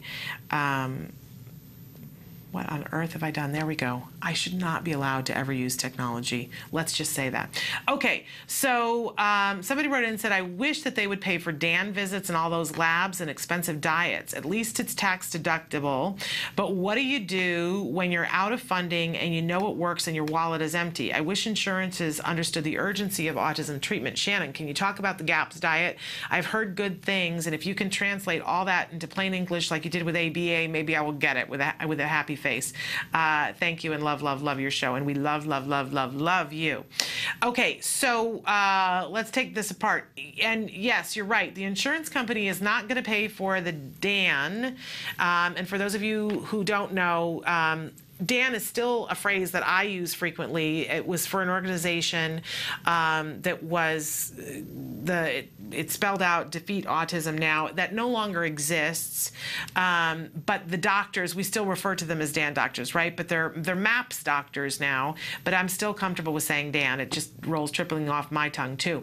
But in any case, they're doctors who are specialized and have specialized treatment. That they've gone through different classes to be able to, and they get together and share information about what's working with their different clients medically. So they're talking about the biomedical kinds of things that you do with kids. It can be so enlightening, and we've done a little bit on that, but not enough. It's really, these people are so busy, it's hard to book them to be on the show, but several times we've asked to have somebody on to talk about the GAPS diet, and you know what, for you, I will get it done. Because there are things that I want clarified too, because things change from time to time. So in any case, I love that you know that it's tax deductible. And a little shout out, we had Yolanda Baker on the show last year about this time, that she's got a great book out there that's called Bite Your Bills. And you can go to biteyourbillsIthink.com to get it. And it really is an amazing book to tell you about what's deductible, how you do it on your taxes. Really amazing. Good information that you wouldn't find anyplace else. Mom of a child that has some medical needs. So check out Yolanda Baker's BiteYourBills.com to find out how to tax deduct the different things, gluten-free bread. $7.50 a loaf, and the loaf is teeny tiny. Go figure. Okay, but what do you do when you're out of funding and you know it works and your wallet is empty? Well, lots of people have done lots of different things, and I will tell you that when that happened with us, right, we were, knee-deep in ABA therapy, but we knew that we needed to get our child healthy, and I couldn't afford the testing. Now, the first thing that I did was that I talked to my doctor about it, and he said, here are the tests that I need run that your pediatrician can order. And your insurance will pay for them. So that's a first, big asterisk. Ask the Dan or the MAPS doctor that you're working with, what can I run through the insurance? Now, if you're working with somebody in your state, they can run them and put it through your insurance. In our case, we were working with somebody who was from out of state, and it was a whole big hoo-ha, but we took back that to the pediatrician and said, hey, we need this blood test done, and he was happy to do that. So run everything you can through your insurance, right? Even if you think, oh, well, I don't want to run it through the insurance because of this. Sometimes you meet your deductible, and if you do, then you get a lot more done in the rest of the year. So make sure that you account for everything with your insurance company. Then also want to encourage you, if you're doing something like methyl B12 shots, to call your insurance company and go through the useless process of asking them to pay for it. Now, here's why. Because when you do, they will say, oh, that's considered experimental. Most insurance companies won't pay for it. There are a rare few who do now. Why do they pay for it? Because hundreds of parents came before you and said, I'm going to be doing this with my child. I have a prescription for it. I want you to cover it. They say, no, but we'll put it on the list of things. And when enough people request it, then they investigate it. And eventually, sometimes they put it in. So go through the process when you have time. It won't be your highest priority, right? But it helps everybody else down the road if you do that. And then after we were done with all of those kinds of things, we had a fundraiser. That's what we did to be able to afford our biomedical, because the tests can be so expensive in the beginning. You can also find a doctor who's willing to work with you to not have to do every single test, but if you really want to do every single test, feel free to I know people who have had a car wash. We live in the LA area and have lots of friends who are actors, and so we had an evening and we asked all of our friends who are actors to get up. We found a restaurant that would allow us to have a fundraiser and participate in it with us. And we had a silent auction. We had amazing things there that were donated by wonderful people that were friends of friends. Adrienne Barbeau, who is a wonderful, fabulous actress and who is very good friends with a friend of mine, sent things for us to auction at the auction. Of course, we've had the soup Nazi Larry Thomas on the show before because he went to college with my husband and he donated things for our auction. It was really quite amazing. And we were able to raise a lot of money that paid for everything that my son needed to do for that beginning of biomedical. It was life-changing, truly, truly life-changing. And I know other people that have, it's like you think about what your resources are. Do you know somebody who has a restaurant? Do you know somebody that has a business? And think about what would help them too, because in the end, the fundraiser that we had at that restaurant, a whole bunch of people went to that restaurant for the first time and they had repeat business as a result of it. So, sometimes people are more than happy to do something with you. I know somebody else who had a friend who was a car dealer that helped them to do a fundraiser through the car dealer. So think about it and think about what would be a good way, but also check into that United Care Children's Fund that has the ability sometimes to provide grants. And I mentioned yesterday, Autism Care and Treatment Today, they absolutely will give grants for those kinds of testing that you need to do and to be able to pay for the medicines. So there are grants that are available, and if you can't wait for that, you can do Lend for Health. They absolutely lend money to parents. You do have to pay that one back, but at least you pay it back in a smaller payment and get you started. Then we had one other person who wrote in, Bill Wong, who's been on our show before, who is both on the spectrum and an OT, and he wrote in about the fact that the regional centers don't generally fund for services for teens and adults, and that's really, really challenging. They just were talking about this at the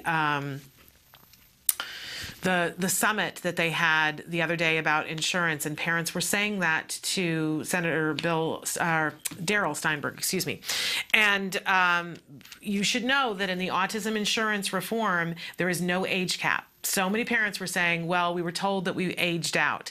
Go back to the regional center and say, and go back to your insurance provider and say, there is no age cap. I realize it's a bit of a fight, but it can be surmounted. In any case, we are going to take a break, and we're going to be right back with Dr. Jonathan Tarbuck. Stick with us.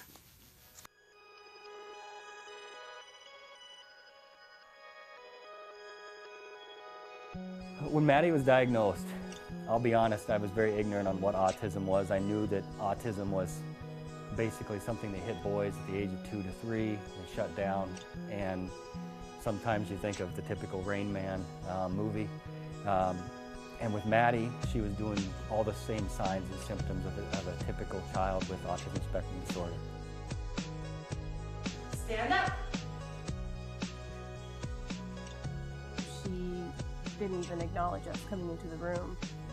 She had barely any eye contact.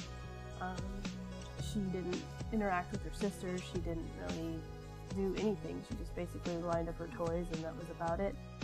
We have a team of 7 volunteers, or 8 now. We have 8 volunteers, including my husband and I. And I'm the team leader, and so I do all the curriculum and get everything ready each week.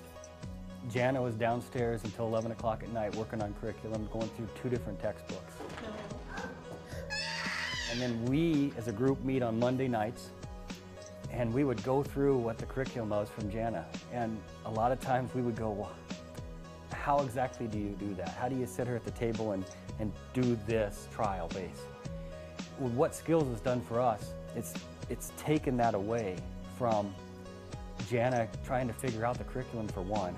She can go down, or even our laptop, and she can sit down, and through all these questions, it comes up with the different programs. At least for me, it was a relief off my shoulders. I was worried that I might be missing something, missing a curriculum that maybe she needs to know, where Skills, they have every possible thing your child needs to know from 0 to 7. They have a program for that. What noise is this? Good job! Every program that we did with her, I knew it was specific for what she needed to learn. Because before Skills, it was a lot of, okay, well, is that really age appropriate for a 2-year-old? Because it's not generalized. It's anywhere from 0 to 7. This is what your child needs to know. In most manuals you'll find.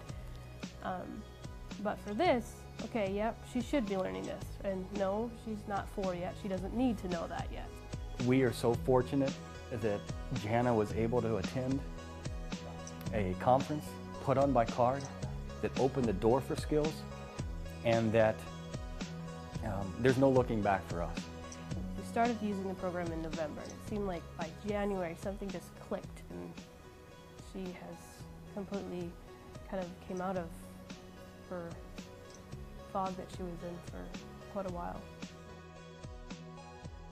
I have never read a documented case on any child that has not benefited anything from applied behavior analysis, and now with this new skills and being, you know, like the E version of ABA, I can't imagine it doing anything harmful to their child. It's nothing but exponential growth for us. To see her now, it just blows us away. I mean, we call her our little miracle child because in 7 months' time, she's just blossomed into this normal, functioning child. And suddenly, we joke about it all the time, like suddenly we have twins. If you're even thinking about doing it, do it. Because the absolute worst thing you can do is do nothing at all. And even if you use this program and it's just a single mom or a single dad working in the evenings with their child, this program is going to benefit them. It's going to show you where they are, it's going to show you where they need to go, and it's going to show you what skills and how to get there. It is an online book on how to help recover your child.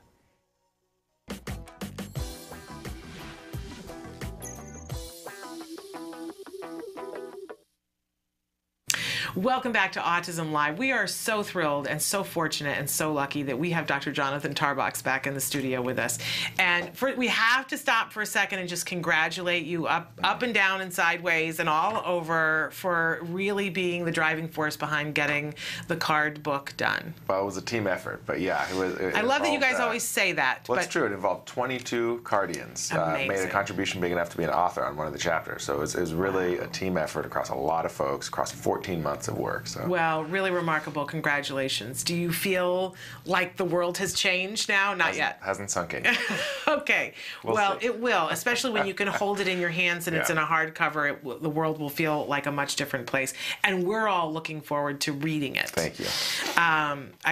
It's going to be big. So it will be useful in many different ways. We'll be reading it, and we can use it as a doorstop, probably a bus stop. Maybe it's, but thrilled to be able to read it. Now, as I've mentioned before on the show, we have a new feature on our YouTube page that you can go to that we're trying to build, the 100 most asked not YouTube questions. That would be a different thing entirely. The 100 most autism questions. And so whenever we have an expert in here, it's my job to pin them down and ask them to answer one of them in under 2 minutes. I think of it as like, Jeopardy. It's like a game show warm-up kind of thing. So the question that we have for Dr. Jonathan Tarbox is ABA therapy effective for individuals who have cognitive disabilities? Absolutely. And so we get this question a lot, and it's actually a very commonly misunderstood question, or misunderstood issue. There isn't a lot of long-term between groups design outcome research that shows large global benefits for individuals with autism and cognitive disabilities. So the standard 30 to 40 hour week for 2 years or more. Kids with significant cognitive disabilities and autism are not necessarily going to have the same outcomes from that overall treatment model, or there isn't that much research showing those outcomes. However, that being said, the vast majority of research on autism is actually more targeted and focused on specific skills. So how do we teach, toothbrushing? How do we teach toilet training? How do we teach a child to ask for what he wants instead of having a tantrum?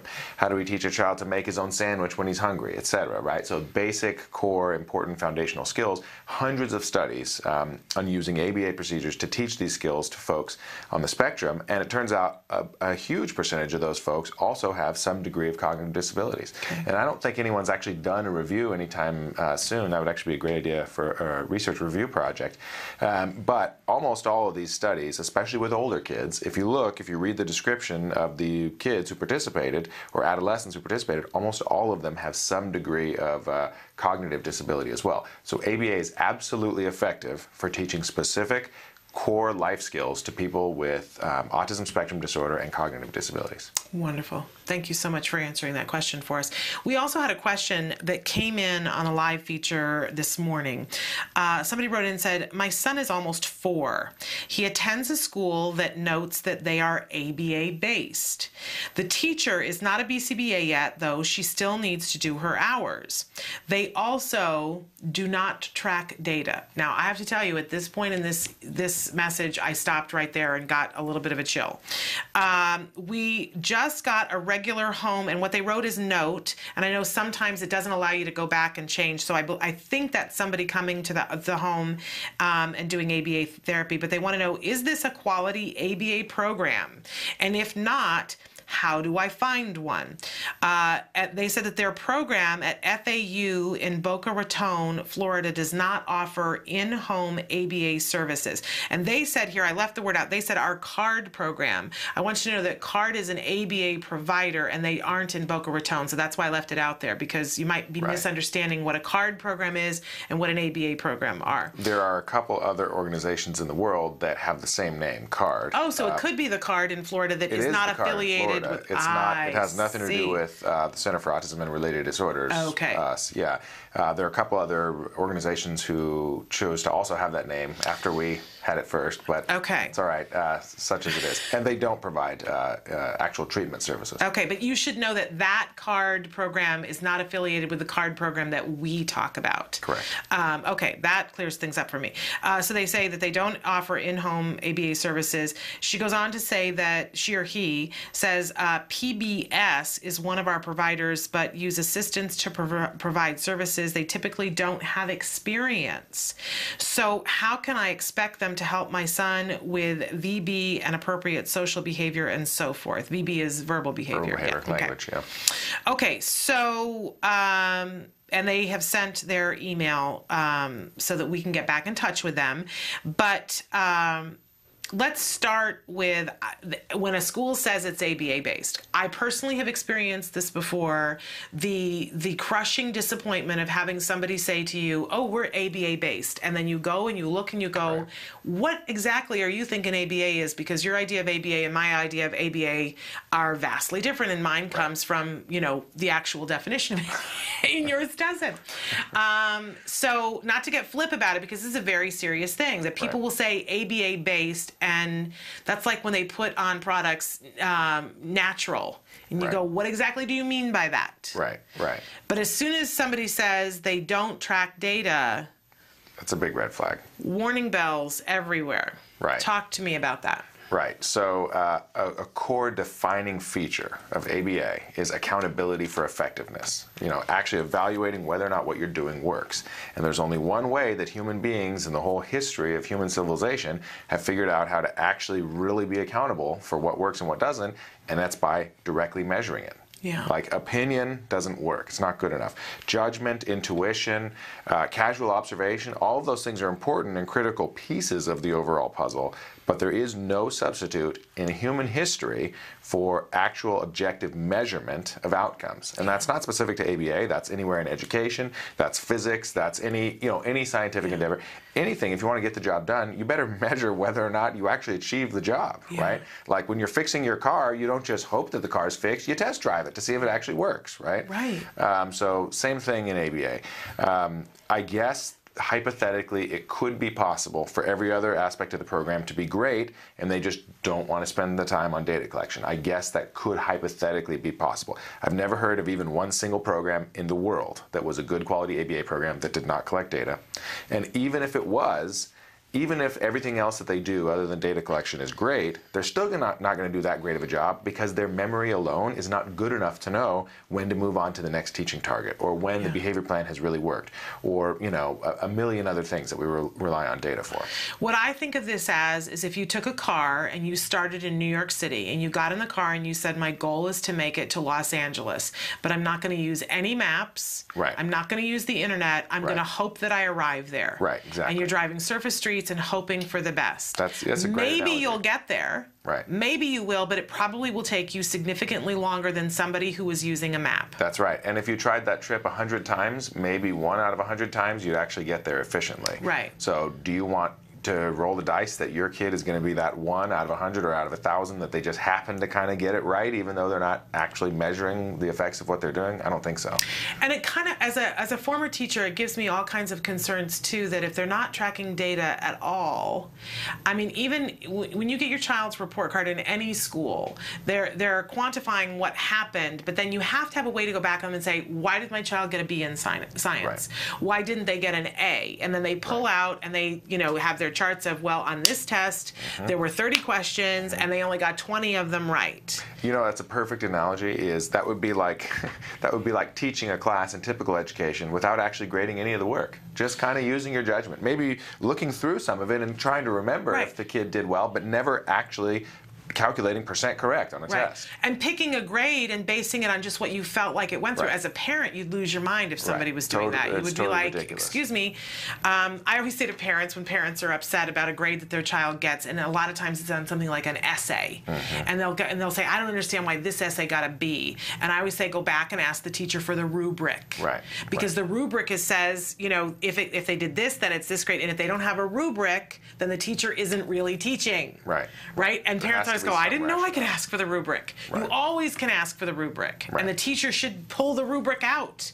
They shouldn't have given an assignment until there was a rubric. It's even more so the case with ABA because it's even easier to measure performance, The kid either responded correctly or incorrectly, and here's how many times we measure the behavior. I mean, it's, there's no substitute for ongoing data collection. Now, when Dr. Tarbox first came in, and I was reading part of this to him, and I was trying to breathe while I was reading it, and I said, now, is it possible that they are tracking data and the parent just isn't aware of it? The parent isn't seeing it, they haven't shared it with the parent, and you still had some concerns about that. So, and that is a possibility, and that would be a whole lot better than no data collection at all, So let's just assume hypothetically they're tracking the data in a way that's, accurate, reliable, valid. They're doing that, and they're just not telling the parent about it. So they're making their own treatment decisions on the basis of data, which is critical. Well, okay, that's great, but then if the parent isn't even aware of it, then there's a major issue with parent involvement. And so we know that just a core feature of good quality ABA programs is parent involvement. So if you're a parent, you should know on a daily, if at least weekly basis, what your kid worked on, how they did, where he's going, where his progress is with respect to goals. So you should definitely be aware of the data. And if you're not, then you need to make them know that you need to be aware and just demand it. Okay, so, her next question, is this a quality ABA program? Yeah, well, I mean, the jury is out. Let's be fair. We don't have enough information. But there are concerns. Sure. But there's major concerns. And she wants to know, how do I find one? How do I find a good quality ABA provider? We could get back to her. We could email her back specifically with some referrals to good quality people out there. We don't service that area. We don't have anybody in Florida. We do have workshop consultants or remote services consultants that we send all over the world. But if she's looking for local service providers, we could probably give her a referral. And I do tell people on the show that another great way, but I think what a wonderful opportunity that you have an opportunity to write in and we can help you with that. But also joining a local support group and asking a bunch of questions from a bunch of parents. Don't just go to a coffee and meet one parent and do everything that they say, because you don't know if they know what they're talking about. Survey a wide group of parents. And it's really important with parent groups also to listen to the description of what that parent group is about and decide if that sort of mission and philosophy is right for you and if that's where you're coming from, that is so key. It's very important because it's not every parent group is great for every parent, And so, for example, Los Angeles Feet is probably one of the best parent groups in the country for really pushing for evidence-based treatment. And so they don't give information to the parents in their group about treatment unless there's some research suggesting that treatment could be effective. And so that's what they're about. And and frankly, that's not for every parent. Some parents don't want that. But. Yeah, I belong to a parent group that's mostly online because that's what worked for me. I just couldn't get out to go to these places to meet with different people, and that was really useful to me. But the couple of times I did go to different parent support groups, I wish that I'd had somebody like you talking in my ear and saying, look, make sure that, because there was one that I went to where people were talking about being so concerned. Of course I'm concerned about things in the environment, but they were concerned at a level that I said, I'm not going to do this. Like they were having electricity moved from their children's bedrooms because they didn't want any wires going through the walls. calls. That's and a little much. That's a level of attentiveness that will make me crazy. I'm not saying that, you know, that it wouldn't be good for some people, but I can't go there. I'll be awake all night in a corner. Worrying. Right. I can't allow that kind of stuff. I have things I got to do, right? I need to rest, and that won't help me. And you really have to make those judgment calls for yourself. So really great advice. Now, going on, she talks about the provider that she currently has and says that it sounds like who's coming to the home are assistants, not BCBAs, which is very typical in the ABA world. But she's concerned they typically don't have experience. So I would love it if you would talk a little bit about how, because we always have an influx of new therapists that are coming in that don't have experience. Talk a little bit about the CARD model, about when a therapist is actually working with a child, because I think it's a great way to gauge how a therapist can get experience. Right, and you know, that is a real tough problem for everybody within the ABA field and within autism is the entry-level jobs are a very high turnover job, right? And so in the best case, it's a high turnover job because the person wants to get promoted and they're a really high achiever, they're a high performer, and so they're not going to stay in that entry-level position. They're going to get promoted to a senior therapist or assistant or technician or whatever, and then they're going to go to graduate school, they're going to get their BCBA, and then they're going to become a supervisor, right? So just for that reason, it's not a lifer position. The entry-level position is not a position that people stay in for very long. Really, honestly, a couple years, and then honestly, it's a tough job. You start to burn out, and you need to move on, either into a higher position or maybe a different field, you know, if that's not right for you. So it's a normal problem that, you know, any provider you go to in the world, most of the therapists are going to be relatively new. And that doesn't mean that they just got hired last week, but it may well mean that they got hired last year or the year before. They're not going to be seasoned veterans necessarily. So as you brought up, training and quality control is really the key component. And so there's a lot of different models for that. The way we do it at CARD is when we first interview someone and bring them into an entry-level position, they don't need to have prior experience. They just need to be good with kids, you know, and hardworking and professional. And then we provide them with a ton of training, about 30 or 40 hours of classroom training, and then another 30 or so hours of hands-on overlap training. So we go out with them to the child's house, and the trainer therapist actually works with the kid, and the trainee therapist, the new one, just watches, right? And then jumps in every now and then to do something, and then jumps back out and watches, right? And then as their overlap sessions progress, they start to take over more responsibility for working with the kid, and the trainer starts to fade her presence out until by the end of their overlap training, which again is about maybe 30 hours or so of actual hands-on work, the trainee is doing all of the work with the kid, and the trainer is just watching and giving feedback. And then after all of that, as if that wasn't enough, then they have to pass a field evaluation, which is where the trainer comes out and gives no advice, no prompting, no feedback, and just watches with the clipboard and scores everything and rates everything the therapist does. It's a stressful experience for the therapist. I think it's a stressful thing for everyone because you get attached to these people in your home, and you're hoping that they do well on their field eval. Right. And, you know, you're hoping for the best for everyone. That's right. And if they can't pass it, then they're given specific feedback to improve. And if they can't pass it again, then that's it. We don't need them, you know. And somebody wrote in another question. Apparently, the Florida contingent is watching today, and we welcome you. So somebody else wrote in and said, I'm from Florida too, and there are no services here. I'm servicing my child ABA program with PBS too, and their stuff is always inexperienced. How long do you wait to know if the therapist will get the ABA or not? I know ABA is not for everyone, and some therapists never make it to be a good therapist. My friend said if therapists do not get it in a month, they will never get it. Is that true? That's a great question. So I'm not familiar with PBS, so I am not speaking towards PBS as an organization. I have no idea what they do, or, you know, so I can't speak to them as an organization or their employees. But sort of just general principles or general advice. You know, you should be looking for that training component, looking for that hands-on training component, and it's fine to ask your child's supervisor, you know, what training did my child's therapist go through, or assistants, whatever they call them? What specific training did they go through? Can you describe it to me? What hands-on training did they go through? And how do you know if they're doing a good job? Are you taking data on whether or not they're doing a good job? Is there some kind of evaluation process? Can I see that? Or can I see how it works at least? And the provider should have a reasonable response to that, right? They shouldn't just say, oh, don't worry about it.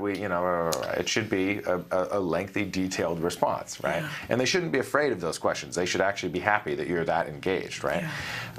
And so to her other question, if the therapist doesn't get it after a month, are they ever going to get it?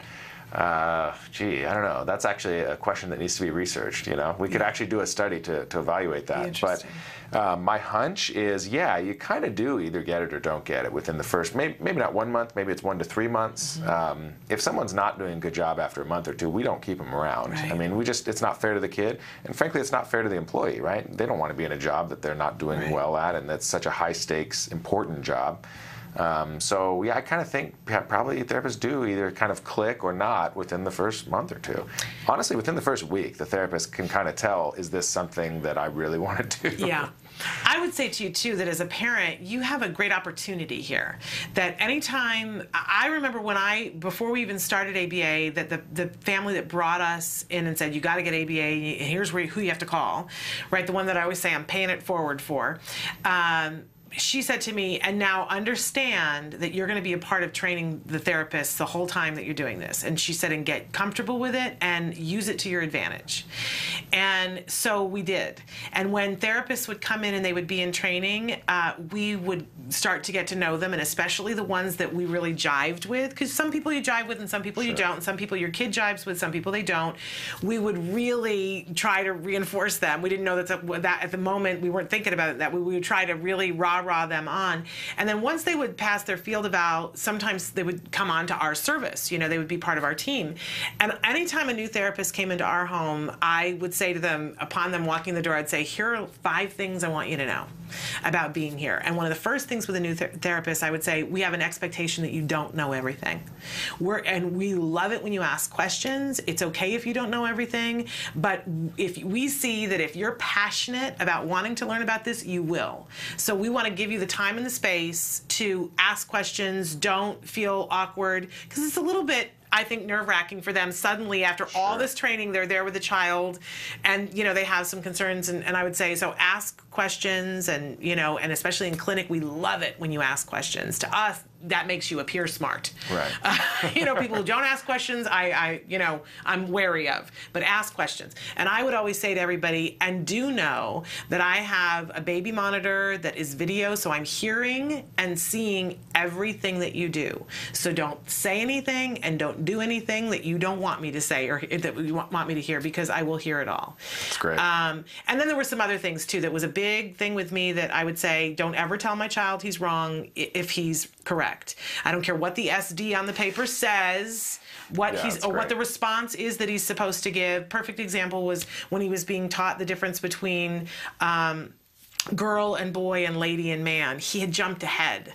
And so somebody didn't realize that and was looking at the thing and said, is so-and-so a girl or a boy? And he said, no, they're a man. And the person said, well, no, because what they wanted was the answer girl or boy. And I said, no, he's correct. That person is a man. Yeah. You know, even if it's not what you had written on the sheet, I don't care. Yeah. If he's right, he's right. That's great. And sometimes he's right. By the way, that's good ABA anyway. So we want kids to be creative and come up with their own answers and to produce variable responding. We don't want just memorization of specific behaviors. But for new therapists, saying that on the first day, of them starting out on their own, I always saw them go, of course, absolutely, and they were very mindful of it. That's great.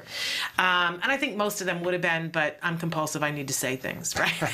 I need to get it off my chest. It's good to set the expectations and to make them feel welcome, you know. And we would also tell them how the house worked. I would say, here are the rooms that we want you to feel free to do whatever. Here are the rooms you can't go into him with, because a lot of times my husband would be, you know, working really early in the morning. If it was the afternoon, he'd be sleeping in the bedroom. I'd say he's not allowed to go in there during this time. He can absolutely come in and get me whenever he wants. And if you ever need me, all you have to do is say, Shannon, and I will come out instantly because I will have been listening. So we just laid it all out there. And then if people could work within that, we got along with them great. There were some people who just, you know, that was hard for them. A little too intense for them. That was hard for them. And you know what? They were people who didn't work out anyway. So, all right, there you go. You know, but I would caution you, don't eliminate somebody just on the idea that they're inexperienced, because there was a day when Dr. Jonathan Tarbox walked into a woman's home and he didn't know anything about ABA, and look at him now. Look at him now, ladies and gentlemen. And you could have that. You could have the next Jonathan Tarbox coming into your home to do ABA and you don't even know it, right? Right, that's right. Someone will have the next great person in ABA in their home. Like tomorrow, it's going to happen. It's guaranteed to happen. We just don't know who or where. I love that first bit of advice that mom gave me about be a part of the process of training these people. And because you get to make a difference when you do. That's right. And it's a difference that starts in your home, but then it goes on to other people. Now when I meet people that live where I live and I, they'll say I have a child on the autism spectrum. I do too. And I always say you're getting good quality ABA therapy, and they'll say, yeah, I'm with CARD. And then we'll start talking. They'll say, I have so-and-so. And they'll say, I have Alex who comes. Don't you love Alex? Isn't Alex the best?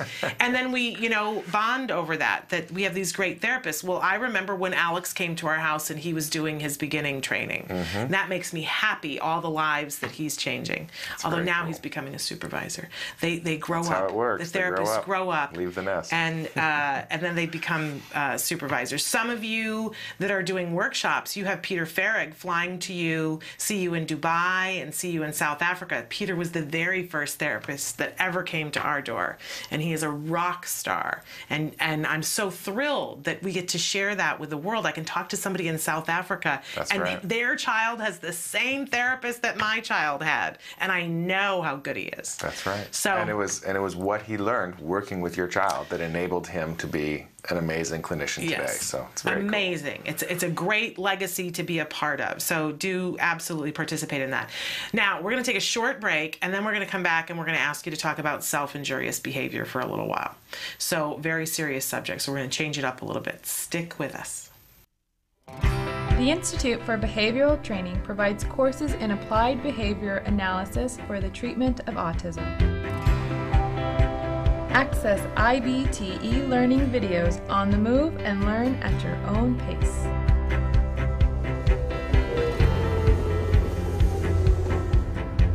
I'm going to talk a little bit about intensity of IBT e-learning makes any location your classroom on the go. So our objectives for today are to really learn what is autism and how is it diagnosed. Get professional guidance with IBT face-to-face training. IBT face-to-face training courses prepare you to effectively implement ABA-based interventions. Choose between small group and one-to-one instruction.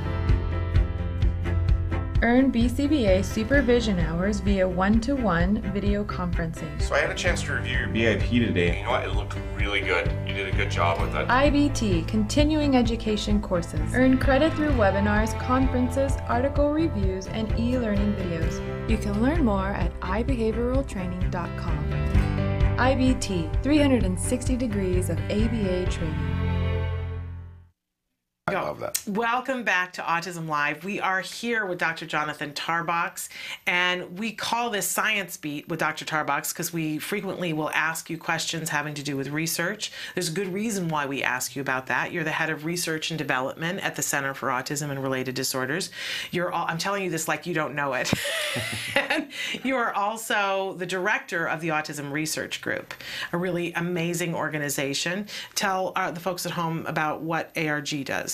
Sure. So Autism Research Group is an independent nonprofit research institute dedicated to doing research that makes a real life difference for families living with autism. So research that addresses real bread and butter, nuts and bolts, daily living type real life issues. Okay. All the stuff that we want information about really is what it boils down to. And so today in particular, I wanted to talk with Dr. Tarbox about self-injurious behavior. This is something that we get a wide variety of questions about, and I think it's greatly misunderstood. And maybe if you could talk to us a little bit about self-injurious behavior. Sure. So first of all, self-injurious behavior involves any kind of behavior that has the potential to produce harm, for the person doing the behavior. And there's a huge range of severity from, most self-injurious behavior is pretty mild, thank goodness. Things like maybe slapping yourself or biting yourself that doesn't really produce any real tissue damage, maybe some redness or swelling or bruising, but isn't very, very serious, at least not in its current form. All the way up to the other end of the spectrum, where really in severe cases there can even be life-threatening SIB. And there have actually been individuals on the spectrum who have actually died from their SIB. Thank goodness that's very, very, very, very few, probably less than 1% of folks with SIB have real serious life-threatening SIB, but there is a continuum of severity. It's a spectrum, like everything else in our, and we have to be really careful, don't we, that we can't assume that we know what the function of the self-injurious behavior is. I'm glad you asked that question. That was the very first thing I was going to say. The next time I had the opportunity to talk was I actually get this all the time from clinicians all over the place. They'll email me and say, hey, I have this kid with this really bad SIBs hitting himself. What should I do? And my first question is, well, what do you mean? It's function, right? It doesn't matter that it's SIB. Of course it matters. You got to protect the kid and keep him safe, but that actually has no impact on what treatment you choose. The treatment that you choose needs to be based on the function of the behavior, or why, the reason why the child is engaging in the self-injurious behavior. Okay, so maybe we could talk about what the usual suspects are with self-injurious behavior and the process by which a trained clinician could figure out which one it is. Right. So previously published research have shown that about in at least, I think it's 90 or 95% of cases of self-injurious behavior displayed by people with developmental disabilities, including autism, it's maintained either by the reason why they're doing it is either to get attention from other people, to escape from something they don't want to do, usually some kind of task demands, or it could be academic work, it could be daily living routines, they don't want to take a bath, a shower, whatever, but escape from something they don't want.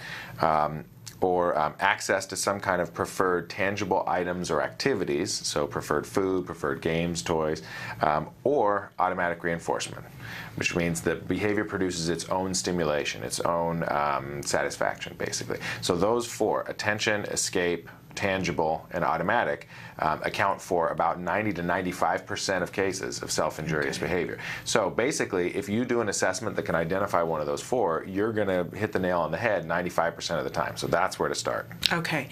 And in this case, is it possible that it could be a mixture of the four? Absolutely. Or not? Okay. No, absolutely. In fact, so that research I was describing states that 95% of these behaviors are categorized as one or more of these four functions. So many behaviors are very common for us to see self-injurious behavior have more than one of those functions. So it's very common, for example, in kids on the spectrum to see self-injurious behavior that's maintained by access to tangibles. So if there's something that the child really wants and you're insisting on taking it away and the child hits themselves or headbangs or something like that, it's pretty likely that the caregiver is going to give that thing back to them to prevent the child from hurting themselves, right? Which makes sense, except that you actually encourage the behavior to happen more. So tangible is very common, and escape is also very, very common, right? So all the time we see folks on the spectrum who, what they're being asked to do is unreasonable, it's too difficult, it's irritating, it's aversive for whatever reason. The caregivers aren't trying to make the person do something they don't want to do, but it's just, well, okay, this is what you're supposed to do right now. The individual doesn't want to do it. They don't have the means to communicate by saying, can I have a break, or can I do something else, or whatever, and so they do whatever else works. And in many cases, self-injuring is what works to get that person out of doing what they have to do. And so if you're the mom who's in Minnesota and you've got the child who's engaged in the self-injurious behavior and you don't know which one of these four things it is. Right, of course. And especially when it's self-injurious behavior, I'm guessing that it wouldn't be in the child's best interest for us to try to figure it out on our own. No, absolutely not. And so we give a lot of practical advice on your show on, topics that parents definitely can sort of chip away at by themselves. Things like tantrums, you probably should be able to at least give it a shot to decrease tantrums. Things like maybe teaching some basic self-care skills, things that are not the end of the world if you don't get it quite right, if you're not experienced, right? Self-injurious behavior is not one of those. Okay. It's serious business. Even if it's low intensity right now, if you try to treat it the wrong way, you can actually make it worse. And so in really severe cases, what we see is a history of years that this individual has been engaging in this behavior and years that people have been trying to fix it and it doesn't work. In other words, people are probably making it worse unintentionally. So if you have a child with self-injurious behavior, you need to go see a board-certified behavior analyst. There really isn't any substitute. Someone who's a board-certified behavior analyst and who is an expert in assessing and treating self-injurious behavior in particular. And you should do it right away. And I really want to make it clear, because I think a lot of times people think, oh, well, self-injurious behavior, my child's not engaged in that. And so I want to go through some of the different things, because my child was engaged in self-injurious behavior. He would bang his head on the kitchen floor. And, I think in the beginning it started out as something that if I asked him to do something and he didn't want to do it, he'd go in and bang his head on the floor. But eventually what happened is that after he would hit his head on the floor a couple of times, I, of course, would pick him up and he would cry and I would rub his head bed, and then I would rock him, Right. and I would make a bottle and sing to him Right. and give him all this attention. So eventually, you know, it would happen when he wanted attention too. Now, I consider myself a good parent, Of course. and I don't consider myself an idiot. And yet, when I was able to step back outside of the scenario and look at it and with a therapist's help and go, oh my gosh, I was ensuring that my child would hit his head on the floor. Right. Because his happiest moments came as a result of hitting his head. Right. And I didn't intend to do that. So other things, teenagers who are cutting themselves. Yeah, and I'm not really an expert in that, so I'm not. But it's still, but it's certainly considered self-injurious. Absolutely. Yeah.